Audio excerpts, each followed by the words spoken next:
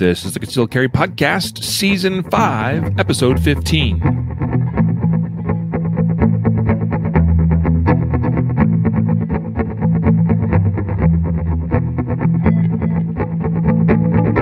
And welcome to the Concealed Carry Podcast, part of the ConcealedCarry.com network, brought to you by XS Sites. Today is Wednesday, March 9th, 2022, as of the recording of this episode, and I am your host, Riley Bowman, and I'm joined today by my fellow podcaster. He's also our producer and amazing dude from Ohio, where I just returned from a few days ago. Although we didn't get to see each other. I know. It's my fault. But yeah, we're here. We're here. We together. failed to mention your name, in case people didn't know. Matthew Marister. Here he is. We're here. We're here together. Boo. I'm just glad this will be a fun topic. And we had some, it was, in Ohio, we had some nice weather. And then today we had snow coming down. So it's like, why don't we throw like a little curveball to the listeners and have a little different type of podcast today, and it'll be fun. Yeah, we had snow in Colorado while I was in Ohio, and then that moved across the country and is in your neck of the woods. And Thank you. Amazingly, we are back to snow today after 2 sunny days. So yeah, it's that season, isn't it? Today, folks, we were talking about 7 cliches we wish would go away, and I said I put 7 in there, but it's probably going to actually be more than that. So the number's just a number. We'll see where we end up with it. I think we've got like 18 total we could talk about. I don't know that we're going to hit all those today, though. So we're going to have fun with this. Please know that we're not here to intentionally offend anybody. Just because you use one of these phrases or have used them, know that I myself have at one time in my life used many of them as well. Me too. And as we go through this episode and explain why we no longer like these cliches, we'll explain those, and hopefully some of that will make sense to you as well. And at the end of the day, we're really just having some fun with this. And hopefully educate folks along the way too. So today's episode brought to you by Gunfighter Gun Oil. Gunfighter Gun Oil is fantastic stuff. I just came back from teaching a 2-day class in Ohio. Made sure I re-lubricated my gun before. Actually, guns. I shot 2 different guns while I was there teaching that class over the weekend. A little bit of Gunfighter Gun Oil on each of them. Make sure things are running smooth. And I had 0 malfunctions throughout the weekend. And that is what we want to have. So there's many great lubricant products out there. Gunfighter Gun Oil, though, I'll tell you, it works incredibly well and is made by some fantastic, patriotic Americans right here in the good old USA. I think you'll enjoy it, so check them out at gunfighteroil.com. Also, today's episode is sponsored by Barrel Block. We actually mentioned a little bit about Barrel Block last week on the Shooter Ready Challenge episode, but it is the way to make your gun inert for dry fire practice. Jacob, I think, is going to be publishing an episode very shortly, not an episode, an article about this very thing. So basically the idea of dry firing with an unloaded gun versus dry firing with an inert gun.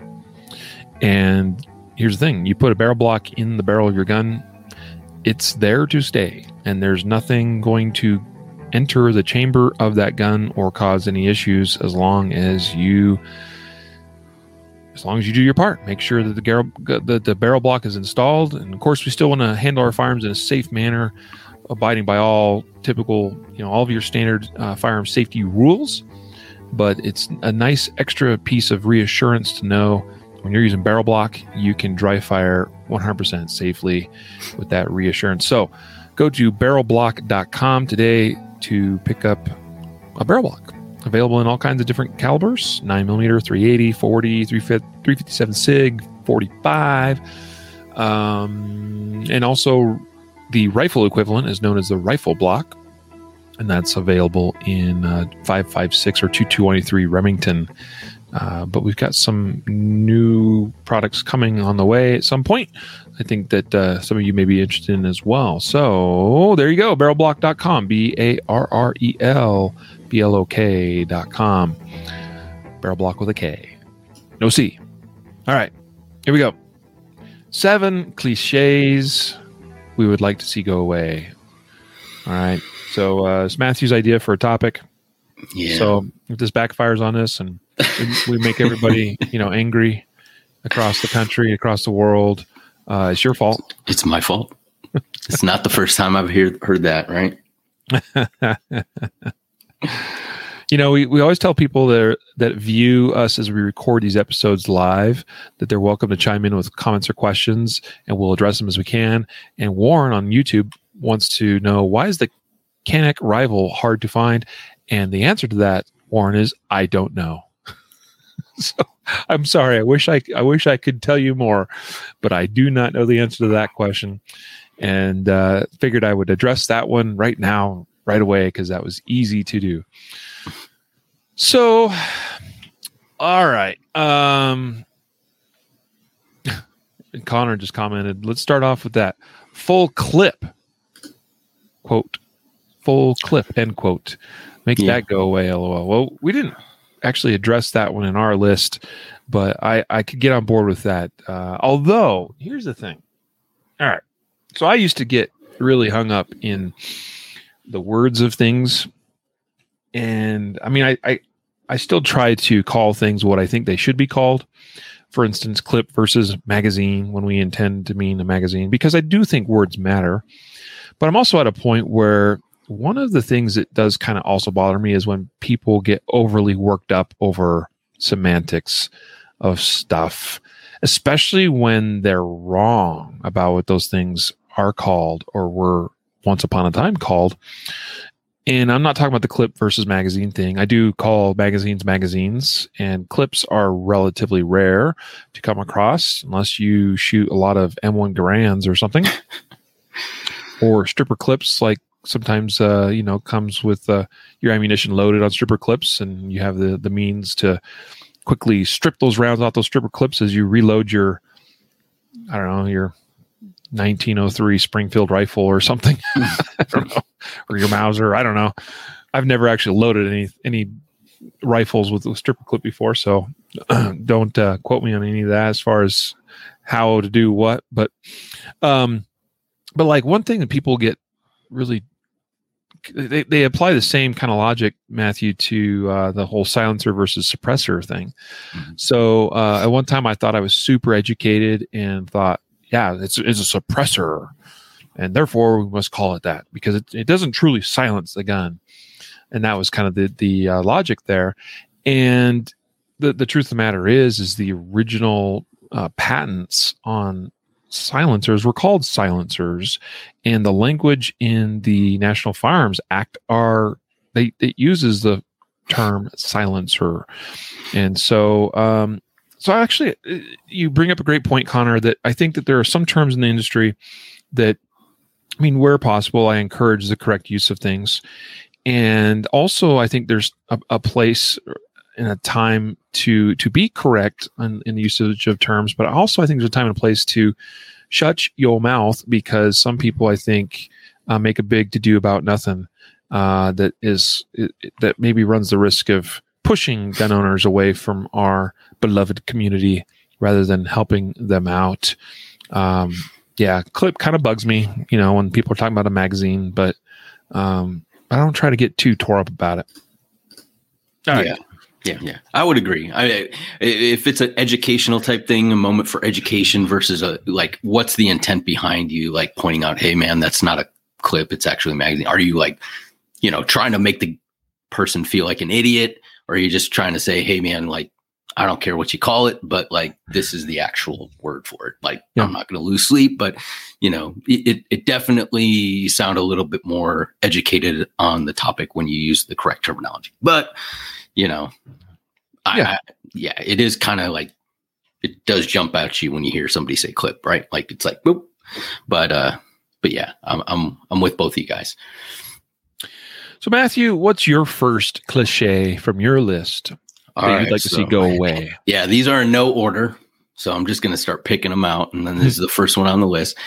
The judge by 12. I'd rather be judged by 12 than carried by 6. Right? Like we hear that a lot in context of like self-defense shooting. Well, I'd rather be alive than in court than dead and in the ground. And I totally agree with that. Like I would rather be alive and fight the battle in court than be in the ground. However, there is a third option, and that's to be neither and to use like, avoidance and proper defensive use of defensive force. So you don't end up in a kind of gray area where the prosecutor wants to try to charge you with something. Right. So my point in making that go away is there's a third option, and that's the option we should be shooting for. Yeah.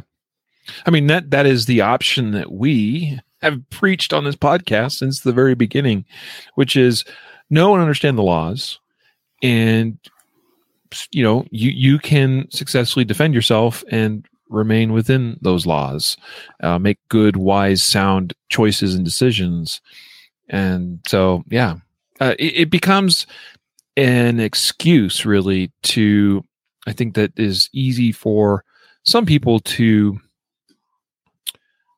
justify not having to apply much thought to legal and tactical situations. That, well, if I find somebody in my house, I'm just going to shoot him, and I'm going to shoot him dead. And it's like, okay, yeah, I understand that in most contexts, finding somebody in your house that shouldn't be there, an intruder, in other words, that's probably lawful to do. You want to check the laws of your state or locality or your jurisdiction, but I mean, it could also be that somebody is in your house that you think shouldn't be in there, but the reality is they're not who you think they are, meaning they're not an intruder. So I'm actually reminded of our company president, Jacob Paulson, story he once shared. I think he even shared it on this podcast, where many, many years ago, when he was quite a bit younger and I think single at the time, even he was, I don't know, I don't remember all the circumstances, but found himself, entering into his brother's home where he was going to stay that night, but I think got there way later than was intended, or forgot to talk to his brother ahead of time, or I don't remember exactly. But he had access to his brother's home and certainly had an invitation to stay there, but ended up going in and at some point surprising his brother, who was armed with a firearm and could very easily have shot him had his brother not realized who he was, sort of thing. So those kind of situations. And it probably would have been legal. Like you're justifiably, just legally justified, right? Like a horrific outcome, but yeah. Yep. At the very least, a tragic accident, which, we've shared many stories like that on the podcast that are similar to that. And it's, maybe you aren't charged with anything. So I guess it bypasses that judged by 12 piece. But, now you have hanging over you the fact that not you, but your loved one is the one that's being carried by 6, and you're responsible for that because, you thought that no matter what, somebody enters my home, I'm going to pull that trigger, rather than being prudent and smart and making good decisions about it and identifying your target and stuff. And I got some other things along those lines coming up here today as well. A related saying I think that bothers me as well, Matthew, for similar reasons, is the whole, well, just say that you were in fear for your life, as if this is the magic statement that is your get out of free jail card. And it's not, okay, because there's a lot more nuance to self-defense shootings or situations than just, well, I was scared and so I shot them. Yeah. It goes deeper than that. there are certain circumstances that need to be in place to be legally justified in pulling the trigger. And again, it becomes another excuse to, because human beings are inherently lazy. We are, and so we'd rather not put in the time or the effort to study or understand the law or to ponder about these things in any amount of depth. And by that, running different scenarios and things through your mind and like what ifs and, that all that preparation and the attitude and the mindset, that side of it takes work and effort and understanding. And it's far easier just to say, well, I'm just going to say I was in fear of my life. And even then, if that's not good enough, well, I'd rather be judged by 12 than carried by 6. You see how that kind of, it's of a similar vein of thought, these two phrases that we're starting off with here today. Agreed. Yeah. Fear, by the way, fear for your life is in many statutes kind of is a piece of a justified self-defense claim. Mm-hmm. It may not be articulated quite in that way, but like in Colorado here, we have a phrase in the statute that says, that basically where it refers to being in imminent danger of bodily injury or of death or great bodily injury, right? And well, that would imply there's probably a fear factor involved. But it doesn't say that just because you fearful, because I might be scared because somebody says something threatening to me that may not escalate to a level of deadly force. I might be scared because somebody got up in my face and was offensive to me or pushed me around a little bit. So like there's more to it than that, and every situation is unique and different. And there's got to be a set of articulable facts that we can point to and be like, well, this is why. Mm-hmm. This is, because they may come to that. At the end of the day, when you make a self-defense claim, that is an affirmative defense. And you basically, if you make that claim, then you're admitting to essentially, you're admitting to committing homicide, or at least attempted homicide, in a justified manner. And by so doing, you've got to be able to explain the circumstances for why you did what you did. And simply saying I was in fear, well, there's got to be something that backs that up. Right. Some objectively reasonable, the fear has to be objectively reasonable. It can't just be, well, I just was afraid. Well, you can't be afraid of a 2-year-old. That's not objectively reasonable. Right. So, and the reasonableness standard, that's a very important piece. And as a certain famous attorney, Andrew Branca, has said before, you don't have to make perfect decisions, but we have to make reasonable ones. Mm-hmm. And it's not always going to be reasonable to say I was in fear for my life, but I can't explain clearly what circumstances created that fear. So keep that in mind. All right, what's next? What do you got? All right, let's go to the gun that feels the best is the best one for you, or some version of, well, this one works for me, type argument. And it typically, I hear this when, you tell somebody, hey, the Ruger SR22 is probably not the ideal concealed carry gun for you. And they said, well, I'd rather have this one, and this one, the best gun is the one that I have, and therefore it's the best gun. But it's kind of taking out of context, like, well, yeah, but why not carry the best gun and also have a gun that is good for concealed carry, right? Like, because the one that you carry might not be the best concealed carry gun, right? And so just to, I'm not exactly sure what people mean when they just say, well, carry whatever gun feels the best, or the one that's in your hand is the best one for you. It's kind of just, I don't think it's good advice to give to somebody who's trying to find a gun that works for them, if that makes sense. Yeah, and I think this comes from sort of two places. I think one, this is its own cop out of and I understand where the place it comes from, because I see this in online forums or groups, Facebook groups and things, where someone maybe says, "Hey, I'm thinking of getting this gun, or this is the gun I got," or something to that effect. And maybe it's not an ideal choice, and people will start sort of dragging that individual. And and you might have someone that comes in that tries to defend them by saying, "Well, the gun that feels best for you, or whatever, like that's the best one for you. Like this one feels best to me. This fits my hand the best. This is comfortable to me, and therefore because it's comfortable, therefore I'm going to be, my performance will be better with it, et cetera, et cetera." There's kind of this whole place where it's like this anti-judgmental approach of, "Hey, it's cool, bro. Just carry or use the gun that you think is best, or that feels best to you, or feels right." And I understand that, but it is a cop-out, okay? Because I think that when we approach things from a more intellectual perspective, then we should look at things and try to, just like these other things we've already talked about so far. There's kind of a interesting trend here in the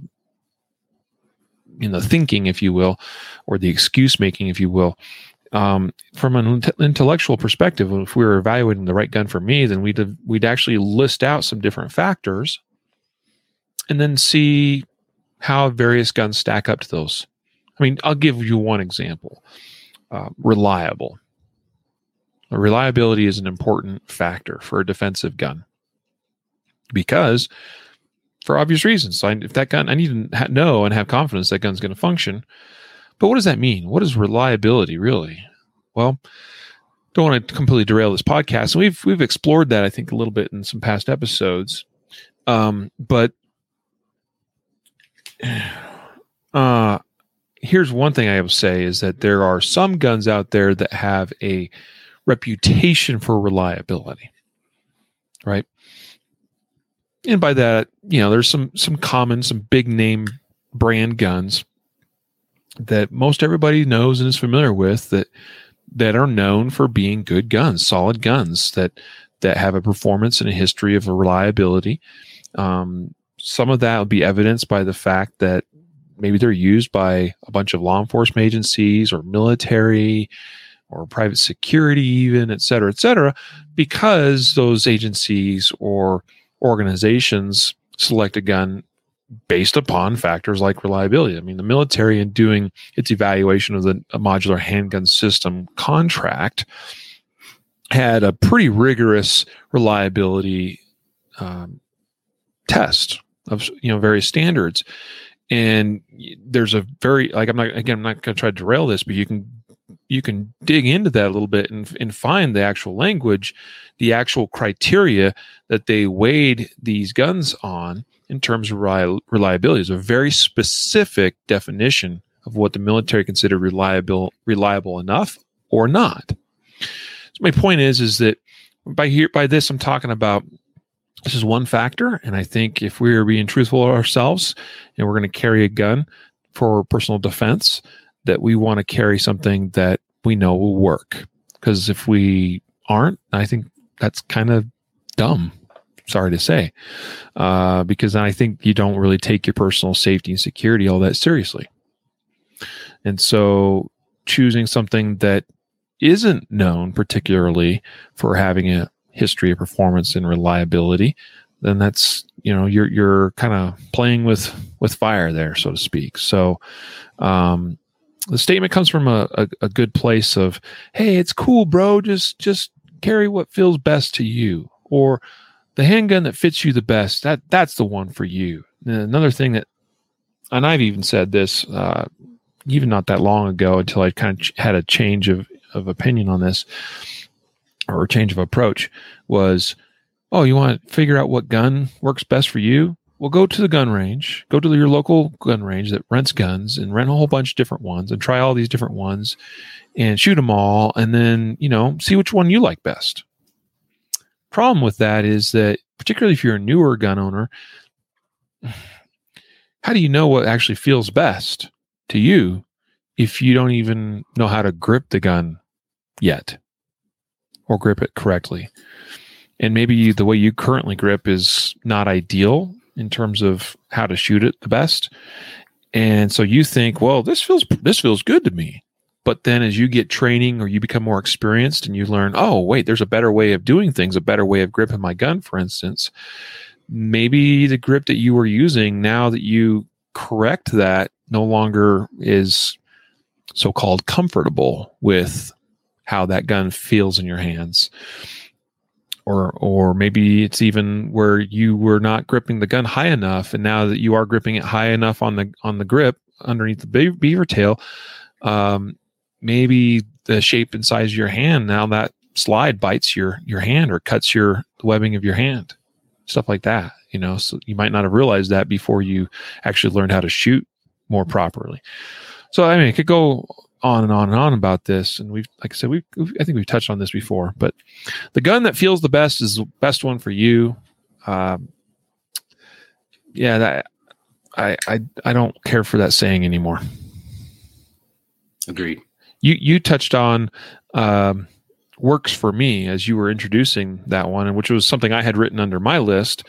And it's a similar attitude that, and it again becomes kind of a lazy man's justification for, well, it works for me. Mm-hmm. Well, okay. All right. Good for you, bro. And ultimately I don't care what other people do. I mean, I do care from a point of like, I want to be helpful. I want to help other people succeed. That's part of who I am as an individual and part of my job too. But, if you tell me at the end of the day, like, this is what works for me and I like it. All right. Okay. I suggested something else, or suggested that that's maybe not the most reliable, durable choice, but all right, carry on, do your thing. I hope it works, well for you. Yeah.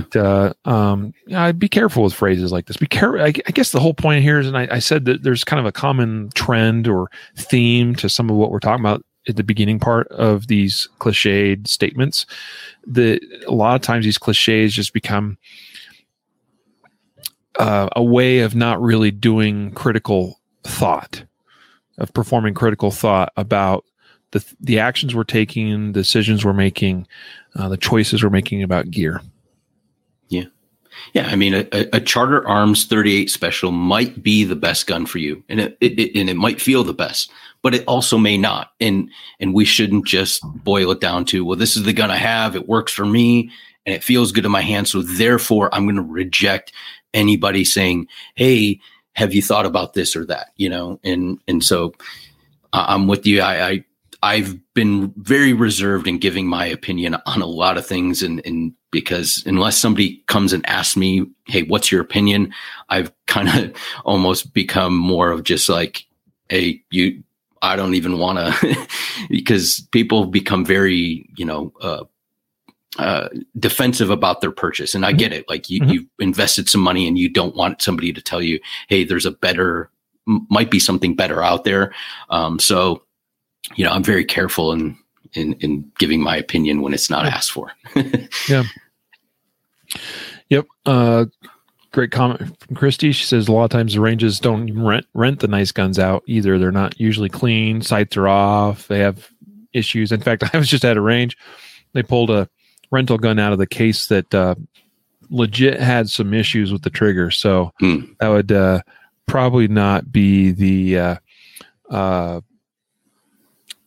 best introduction to that particular gun that a person might have. That definitely might sway one's opinion about what they think is best based on the fact that there's a gun that's not performing as it should. needs some help, needs some maintenance. What's your next one, buddy? All right, let me pick one off here. How about this is going to be a good one for you guys, all right? So make sure you guys are sitting down. The Second Amendment is my permit. I get it, man. Like I get it. The Second Amendment is in the Constitution. It should, it's not up for debate, but in reality, that's not going to hold up in court. Like you're not going to, if you're a convicted felon and you have a a firearm and you get stopped by the police, and you just say, hey, the Second Amendment's my permit, it's going to be a tough defense. I mean, I don't think that that's going to go very far. So I get the sentiment behind it, but I think that, I think that we just need to be a little bit more, especially when we're dealing with people that are anti-gun or, coming from a point of, well, why do you need this or that? And we just boil it down to the Second Amendment is my permit. We lose a lot of the intellectual kind of like persuasion, or being able to persuade people to our side or to our understanding. Mm-hmm. Yeah. This is a tricky one, because first of all, we want to advocate for being good, decent, law-abiding people, right? At the same time, I do see and observe many of the same restrictions on the Second Amendment that many of you see and observe, and I don't like a lot of those. I don't like any of them, frankly. And the Second Amendment is my permit becomes this justification that I'm just going to do what I want anyway, regardless of the consequences and regardless of how it reflects on the rest of the 2A community if you get caught. Give you an example. This will probably be featured in an upcoming podcast of ours. There was a gentleman in Indiana, was it? Or Ohio? Thereabouts. I might have been Ohio that got caught at a high school sports game. Ohio. Mm-hmm. Yeah. Well, actually, it was kind of in the Columbus area, wasn't it? Yeah, it was in the town I used to live in before I moved to this. I don't know the guy though. So a dude is at a school sporting event on school grounds, right? And is carrying his gun, and maybe it could be a couple things. Maybe he forgot he had it on him. He just was just a honest mistake. Or maybe he's one of those that was the Second Amendment's my permit, and by golly, I'm gonna. What's the word? What's the phrase? I can't think of it all of a sudden. I'm gonna not comply with that because I believe that any law restricting the Second Amendment's an unjust law. So maybe that was his justification. He decides to carry the gun onto school grounds, into a school, to a sporting event, because by golly, that's my right. Well, okay, that's fine, bro, but don't get caught. All right? I'm not advocating for any illegal activity, by the way, just for purposes of protecting the liability of this podcast. But if that's the choice you're going to make, don't get caught. And don't make it reflect poorly on the rest of us, because I promise you that does not look good in the battle for Second Amendment rights. If we project the attitude we're a bunch of crazy cowboys and we're going to do whatever we want, the other side won't want to engage with us. Yeah, and that becomes a losing proposition. And so, in fact, provides even more fuel and ammunition for the other side to want to restrict rights further. Because, well, these people are crazy and insane, so we gotta get them. We gotta keep them in check. And so, And I'm not going to put any words in your mouth because I know your stance on this. And I even wrote an article about that. And in the article, I even say, man, like, I think not allowing the dude who was concealed carrying to walk onto the property and cheer for his kid in a wrestling match is stupid. It didn't protect anyone arresting this guy and issuing a warrant for his arrest. Didn't make the world a safer place. It didn't, if public safety is the goal, it didn't do anything of that. In fact, that was probably the guy that if somebody came in to shoot the place up would be the only armed one there. So I'm not against, us standing by and saying, hey, these laws are stupid. They're irrelevant. They're in violation of what we believe the Second Amendment to be. But at the same time, and if you, like you said, Riley, if you don't want to abide by that and you make the decision, hey, I'm going to take the consequences if I get caught, that's, hey, go for it.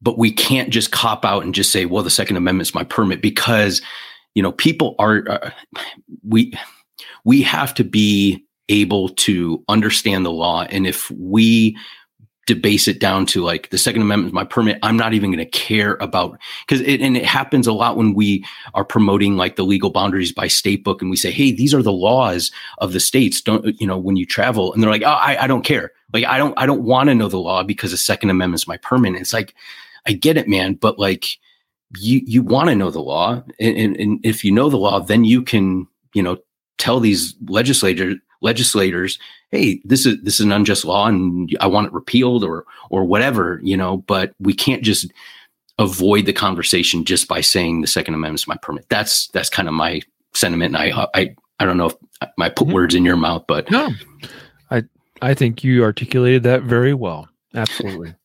And I had the same thought about that, gentleman. I thought it really is a shame it has to come to this, because by virtue of the fact that he went into that school, attended this event, left, and nobody got hurt. Weird, crazy, like he's the last person we should be concerned about. He's one of the good guys, right? Criminals are going to do what they want to do anyway. Those are the guys we need to be actually concerned about. So anyway, let's move on to the next. Slow is smooth and smooth is fast. This is an age-old cliche, idiom, whatever you want to call it. Been around a long time, at least as far as I know. I've heard it all my life. Well, slow is smooth and smooth is fast. Well, and we could make a whole podcast episode probably about this one phrase, and maybe we'll do that sometime. Who knows? But it's just often used as again, like an excuse to make certain adjustments to your shooting that maybe aren't necessarily the right adjustments to make. I mean, for instance, some would say, well, or if somebody came to you and was like, why am I missing this target? And maybe the response would be, well, slow down and get your hits, because slow is smooth and smooth is fast. Well, slowing down and getting your hits never did anybody any good in a gunfight. If time was of the essence. Okay. Now we got to get our hits, clearly, because if we don't get our hits, that's a problem, right? That just means it's kind of like the podcast I just did with Wayne Dobbs last week. We talked about this very thing a little bit, about as far as how important it is to get your hits, because failure to do so just prolongs the encounter, and that's its own problem, in terms of the time variable itself. But if chances are, this is really where it comes from. For me, this is my opinion on this. If somebody is missing at a faster pace because they have substantial technique issues or fundamental type issues, chances are those are also going to be issues when they go slow as well. So they end up still missing the target, but just missing it even slower than they did before. And that's really the problem with this. Just because we slow down does not automatically mean it's going to fix the problems. Now, a person could be shooting faster than what they can see. They could be shooting faster than what their skill level currently permits. But to simply say it's as simple as slowing down and that's automatically going to fix their issues, not necessarily always the case. Here's the other thing. Slow is not necessarily the same thing as smooth. Smooth is not necessarily the same thing as fast. Slow is not fast. Fast is not slow. Smooth is neither of those and is just smooth, and whatever the heck that means. Like, honestly, ask yourself the question, what is smooth anyway? So words matter. We could apply some definition to that, but really, like, what does it matter? And does it really matter if I'm so-called smooth, if I get the job done? I've seen some people that pretty good shooters, but they didn't really look smooth. I've also seen people that so-called looked smooth and weren't very good. And I've seen an example of both of those, where they looked smooth and cool and fast. So I think the reality is, and why this phrase bugs me, is that slow is just slow, fast is just fast, and smooth is just smooth, in whatever context you define smooth as. So you're either fast or you're slow. And then the other piece is that those are relative terms. Really. Like, well, how fast is fast and how slow is slow? To one person, what's fast is slow to another, and vice versa. So it's really just, it's one of those well-meaning, well-sounding phrases that kind of doesn't really mean anything when you actually break it down. I think where, the basis of it is, well, when we're developing skill, sometimes we need to start somewhere, and we need to kind of step our way through what the various steps of that skill are. And that usually means we do it at a deliberate pace as we learn the motions and the actions and the various parts and pieces of whatever that motion or skill is. And then as we get better at that skill, quite often we look somewhat mechanical when we're learning new things. And as we get better, then that smooths out and the mechanicalness goes away and we become smooth. But again, it doesn't necessarily mean that we're automatically going to become fast, because I've seen some people that struggle to do that. I've had shooters in classes in recent history that were pretty good shooters, pretty solid fundamentals, but they had a big mental block that prevented them from going any faster than they currently could. And they certainly were capable of going faster. And the answer wasn't that, well, no amount of smoothness was going to help them go faster, is my point. Sometimes to go fast, we have to just go fast. We have to learn to be okay with going fast. For a lot of people, going fast puts them outside their comfort zone. And we have to become uncomfortable for a time to learn how to go fast. Anyway, all that to say that slow, smooth, fast, none of those things are the other things. And none of those things automatically lead to the other things. So work on the things that we need to work on. I don't know how else to say it, but stop saying that if I do it slow, I'm going to turn into smooth, and if I'm smooth, I'm going to get fast. It's not as simple as that. Agreed. How about this one? I'm trying to choose from a few here. How about this one? I only need a certain number of rounds because I'm not in Fallujah. Or if I need to shoot more than, 3 rounds, I must be doing something wrong, or something like this. This is normally comes up when I'm talking to somebody about the capacity of their gun, when I just ask them, like, let's say they have a 5-shot revolver, and I say, that's fine.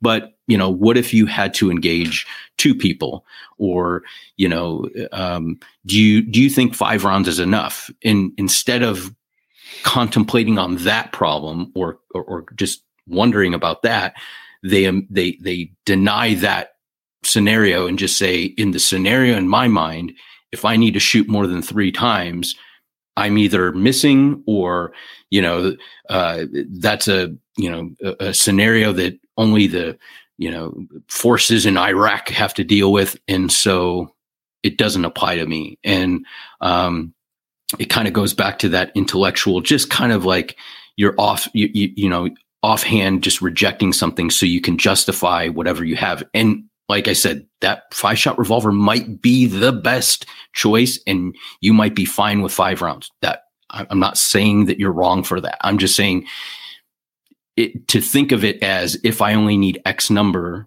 I only need this many rounds. If I need more than that, So I'm not going to even think about carrying a spare mag. I'm not going to think about the capacity of my firearm. I think you're just setting up yourself for not maybe choosing the optimal gun for the purpose, potentially. Yeah.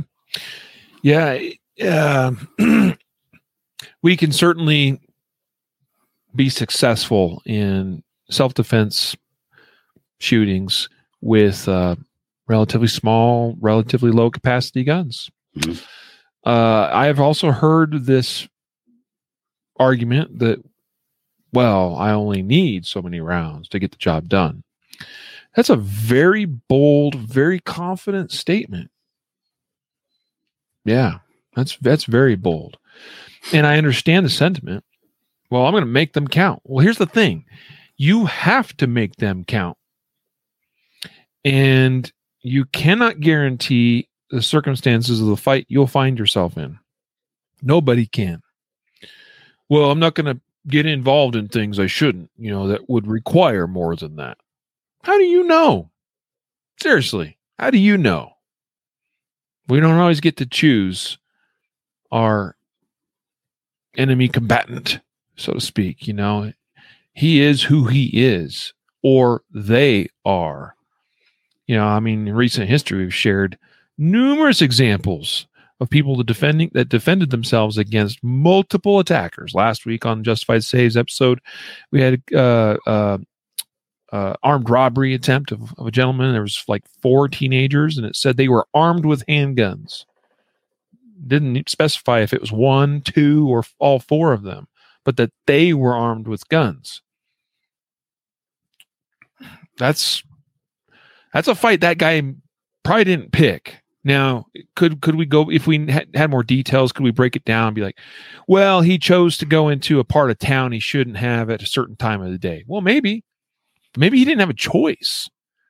It's like our pizza delivery driver, the guy that was shot in his elbow. I think I interviewed him on the podcast even. It's a couple of years ago. It's going back a ways, actually.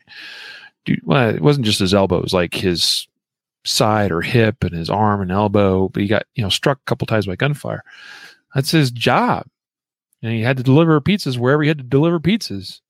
Well, you don't have to choose that job. That's a dangerous job to get into. Oh, okay. We don't always get to choose our circumstances. Sometimes we have to take the job we can get. My point being is I do my best to avoid situations or avoid putting myself in situations where it might be dangerous or hazardous to my health. And I hope that that's true for all of us. But are there times where we don't get to choose the circumstances of our fight? Yeah, there are, unfortunately. And that also means we don't get to choose how many rounds will be required to solve the problem. Mm-hmm. Now, again, I could be very effective with a 5-round revolver. Okay? Unfortunately, because I limit myself to those 5 rounds, and maybe I'm carrying a stripper clip of extra rounds or a speed reloader or whatever, but that's probably not very practical since reloads hardly ever happen in civilian encounters anyway, and probably aren't happening with a J-frame revolver. But yeah, I'm limiting myself to the 5 rounds. That means I've forced a limitation upon myself, and so I'm going to have to work with that. All right. So I think it's a fair point. I'm also reminded, and this will be the last, I think the last one we cover for the episode today. Your pick there of I only need so many rounds because I'm not in Fallujah, is very similar to the cliche I chose, which was the age-old, 3 rounds, 3 yards. Mm-hmm. Is all, that's what the typical gunfight will be, and that's all I really need. I'd like to see the whole 3 rounds, 3 yards thing. And sometimes you'll see it appended to that in 3 seconds. I'd like to see that phrase die. Not because it isn't true, let's say. I've heard some different things that the statistics surrounding that may not be, that the numbers may actually be different than the 3 yards, 3 rounds, 3 seconds, so-called the 3, 3, and 3 rule. But that's regardless if those numbers are actually different or not, it shouldn't matter. That is your average gunfight, which means that there are, if we're in the middle of the bell curve, there's a pretty wide swath on either side of that where circumstances are going to be further and shorter in terms of the engagement distance.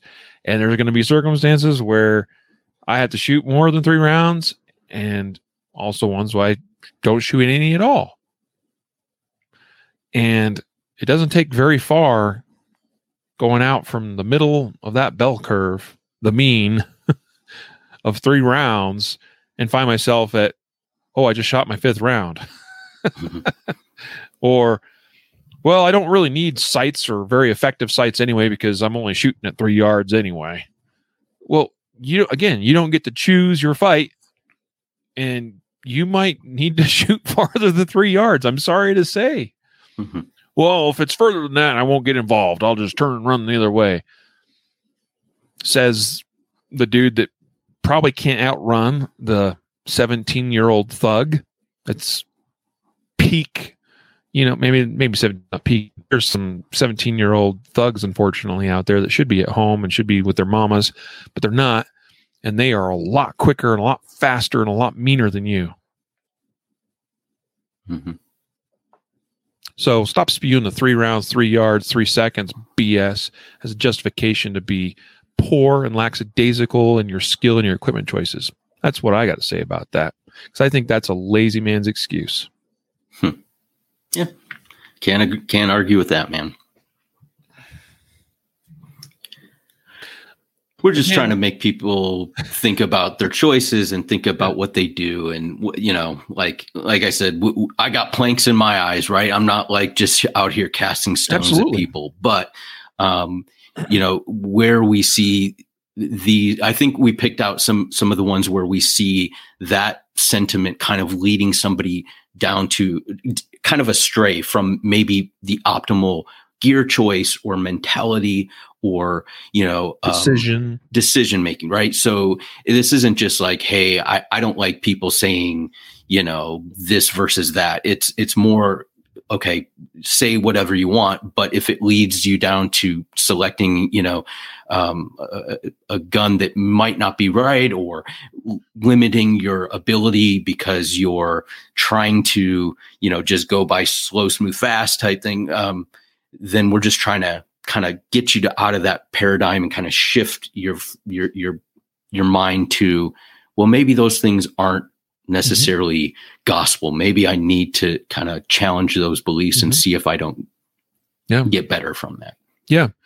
That's spot on, man. I mean, that's where so much of this really comes from, is a desire for everyone, you guys listening to us or watching us or wherever you are, whatever you're doing. I want you to really think about what it is that you do. All those things, your actions, your gear, your decisions, all of that. I want you to really think about it. I want you to make good, wise, educated decisions and not just rely on these outdated, lazy statements that brings you comfort in the midst of cognitive dissonance. As human beings, we don't like cognitive dissonance. It's uncomfortable. It makes us question what we think we know. And we don't naturally want to do that. And what I want to inspire you to do is to think for yourself and to push the envelope, to push yourself into those uncomfortable regions, because that's where growth occurs. That's where we learn and we grow and we get better. And then with that comes greater understanding and greater degrees and a broader base of experience. And it's all about understanding the why behind the things that we do and the things that we choose and the things that we decide. It's about understanding the why and not just doing the thing and then coming up with a lazy excuse for it. That's what this is about. And all of these phrases have a commonality in that. Now, today I think we've covered 8 actually. See, I told you we'd probably do more than 7, as the title of the episode suggests. 8 common gun industry cliches that we'd love to see go away or die. We've got others. Maybe we'll do a part 2 in a future episode, unless we get so much hate mail over this episode, and then it makes us rethink our strategy. Could be.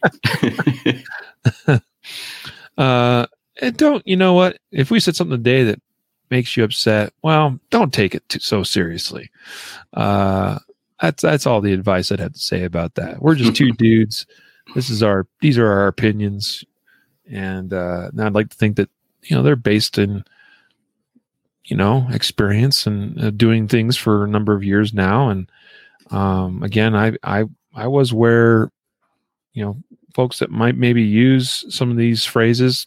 I mean, at one time, I didn't know why I chose a particular gun that I did, or carried in a certain holster in a certain position, or why I did the things that I did, because I wasn't there yet. I wasn't experienced enough. I hadn't challenged myself enough. I carried a 45 at one time and this was one of our cliches, because, well, it's a bigger bullet, therefore more knockdown power. Mm-hmm. Like, that was the extent of my understanding at the time. We'll save that one for another time, perhaps. So anyway, there you go. 7 cliches we wish were dead. Yeah. And if you loved this episode, hated this episode, feel free to let us know. podcast@concealedcarry.com. You're always welcome to email us. We do hope that ultimately everything we do on the podcast is helpful for people out there. We won't reach everybody. We won't help everybody, just because that's the way it goes, but we do our best. As we get ready to sign on out of here, we need to announce our weekly prize winner. We give the prizes out each week. You got to sign up at concealedcarry.com/podcast prize. This week we're giving away 9mm dummy rounds. I got a bunch of them in this little baggie here. Very nice. We're giving away a pack of those. I think it's a 5-pack of 9mm dummy rounds from Ready Up Gear. And next week we're giving away a Draw Like a Pro course, a free copy, a free download of the Draw Like a Pro training course. So make sure you sign up at concealedcarry.com/podcast prize. Matthew, who is the lucky winner of this week's dummy rounds? The lucky winner is Kenneth W. You are the winner. W, or Ken W. Well, congratulations, Ken. We'll get those to you right away as soon as you respond to the email coming to your inbox. So that brings us to a conclusion of another fantastic episode. We'll shout out one more time to our podcast episode sponsors. That is Gunfighter Gun Oil. You can find them at gunfighteroil.com. Also Barrel Block, which you can find at barrelblock.com. Barrelblock.com. And until next time, a reminder to train right, train often, and train safe so you can fight hard, fight fast, and fight true. Take care.